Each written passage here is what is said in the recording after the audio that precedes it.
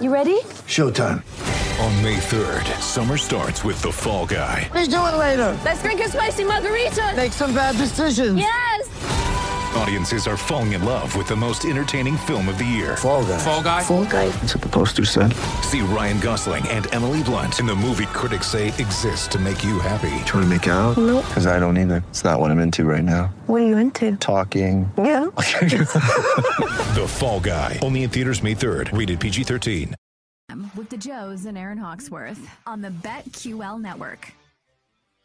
Welcome back, BetQL Daily, right here on the BetQL Network. Joe O, Joe G, Aaron Hawksworth with you on a Wednesday, presented, of course, by BetMGM. Joe knows coming up in about 20 minutes. We'll look ahead to college football, some futures as well, in the 11 a.m. Eastern hour, and live movement across the NFL. But right now, we go out to the guest line. Ben Brown, Pro Football Focus, joining us, talk Week 3 and all the storylines in the NFL. Ben, we were just discussing season-long stat leaders across the NFL, and I'll throw it at you this way. If you had to bet one of these two categories, Carson Wentz to lead the NFL in yards or Carson Wentz to lead the NFL in interceptions? He's tracking for both right now. We were having some fun trying to figure out where to bet on Wentz. But Ben, if you had to pick one of those for Wentz to lead the league, where would you go? I would definitely go with the interceptions. I do think they, seem to be obviously the high volume type passing attack with, the wide receiver position, I would say almost kind of set in Washington. But I don't know if he's going to stay as effective as he has been so far. And we have seen, kind of a pretty high turnover worthy play rate so far through 2 games. I think basically only Matt Ryan has, a higher percentage of bad throws than what Carson Wentz has. So I think if he's, still struggling with the pressure type situations, he's probably going to lead the league in interceptions, especially if he starts all 17 games. So give me the interception prop more than the yards prop, that's for sure. Ben, I'm glad you brought up Matt Ryan, because in that same conversation, that's a name that I was bringing up, and you could find him at 30-1 to have the most picks. And he has had a season where he's had 16, 17 interceptions, and that's about what you need nowadays to hit that prop, most interceptions. But just in general, what do we think about the Colts here? Another terrible start under Frank Reich. Now, he's regarded as one of the better coaches in the league, but we know that in September they get off to bad starts. Is it oversimplifying all of the issues going on in Indianapolis to just say, hey, it's the Colts. It takes them about a month to get their sea legs, and we'll actually learn some stuff this weekend in a desperate spot against the Kansas City Chiefs?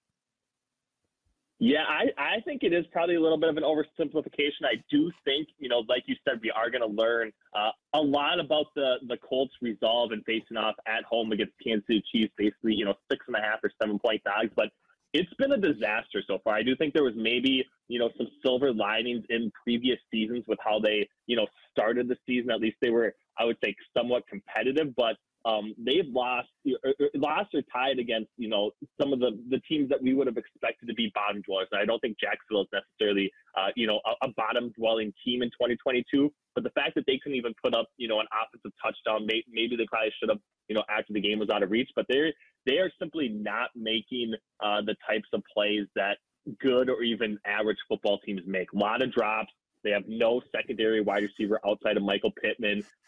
Matt Ryan, is under pressure on, roughly 40% of his drop back situations, and he's just not a guy that can navigate a stressful pocket at this point in his career. Even, he's probably much worse in that regard than even Carson Wentz was last year. At least Wentz was capable of, being the big quarterback and being able to kind of at least turn some of those negative plays into positive situations with scrambling. Matt Ryan's kind of a sitting duck back there, and they haven't been good at the tackle position. So I think they could, continue to be bad, all the way through September and into the rest of the season, especially if they don't show something, some sort of life against Kansas City this weekend.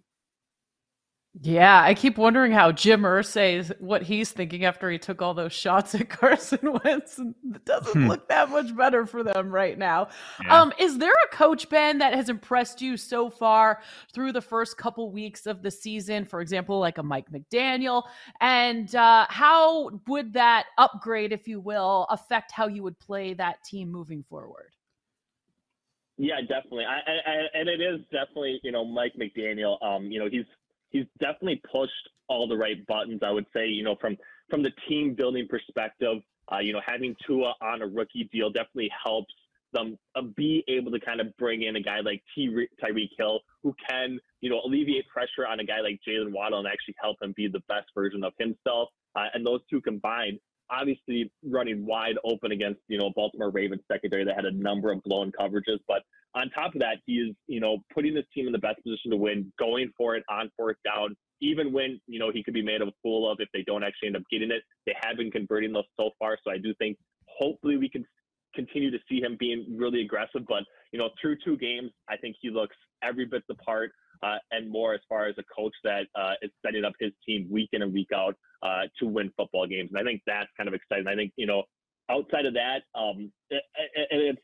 you never really want to always talk about the negatives, but I do think, from a coaching perspective, it's maybe easier to identify the situations where the coach isn't necessarily putting their teams in the best position to win. And I think that's the spot where you can maybe attack or fade those sorts of teams in the betting market if you kind of notice some of those situations where the coach isn't maximizing, the win probability in game especially. Just say Denver. Go ahead, Ben. Yeah. Just say Denver. Let's say Denver. And I think, to a lesser extent, the Chargers, right? I think, when you look at Brandon Staley last year, there was probably the question of is he this sharp, shrewd analytics type coach, or is he overly aggressive, or is he just being really aggressive in his first year and maximizing that sort of strategy? And I think when looking back on it, especially the decisions he's made this year, it was an over aggression. I think him maybe trying to take a step back from that has been an overcorrection. And I do think, that's a spot where if he continues on in that trend, it's a reason why the Chargers, might struggle to once again make the playoffs again in the AFC, I would say. All right, let's go to the Chargers game on Sunday. We were discussing our show survivor pick for our contest here, Ben. And our first instinct before week 3 arrived was Chargers, long extra rest, at home, Jacksonville. Felt like the right spot. And we've kind of talked ourselves away from that because the Herbert injury, Jacksonville looks better than maybe we thought. And the Staley thing now factoring in. Survivor this week, Jacksonville and the Chargers' biggest spread, 7 right now. Would you be on the Chargers this week if you had a survivor pick, or would you walk away from that for all the factors we just discussed? Yeah, I mean, I think the Chargers have to be like the least, not necessarily appealing team, but like week in and week out, you obviously have to find a spot to play them in Survivor, but that would be maybe the most stressful weekend of my Survivor if I was in that particular contest. I mean, the games are always close. They're always tight. For some reason, the Chargers just can never put teams away. It does seem to be, baked into their, betting market expectation. But, with the widest spread this weekend, I still think, with what Trevor Lawrence has kind of flashed at certain points this year, I think Christian Kirk has been, much better than expected as well, getting open on, I think, roughly like 80% of his targets so far this year. Like, the Jaguars can kind of beat anybody with Trevor Lawrence playing, as well as he is at quarterback right now. So I would probably look, for a different spot than the Los Angeles Chargers this weekend. But then in saying that, I'm not sure if you're going to ever have a perfect week to actually lock them in as your survivor pick either.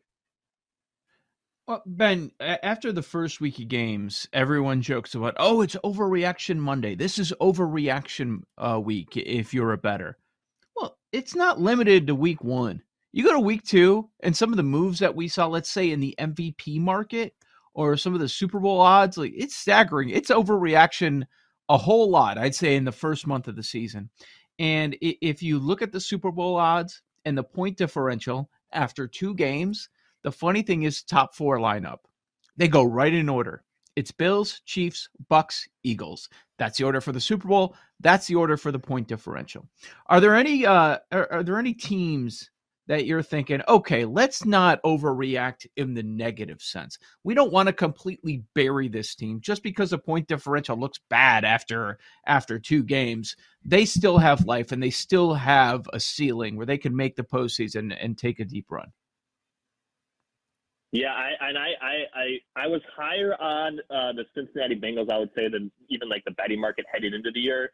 They haven't been, great whatsoever. Obviously, Joe Burrow's struggled behind what looks like, once again, a ragtag offensive line. I did think, the acquisitions that they brought in would be a lot better than what they were through 2 games. But I still think they're a team with way too much talent to be completely written off right now. The AFC North definitely hasn't separated, from Cincinnati. And I do think, even with a tough schedule, they are a team that is going to compete week in and week out. And I think if they get, 1 or 2 victories under their belt here, they're definitely going to be in position, I would say, to win the AFC North once again. So they're kind of the team, I bought into them in the preseason. I think if I didn't bet them the first 2 weeks, I I wouldn't have lost too many bets, I'll say that much. But they were the one team that was highly negative, from a betting outlook for me personally. So we'll see if they can turn it around, but I think they have too much talent in order to kind of finish outside of the playoff picture from my perspective.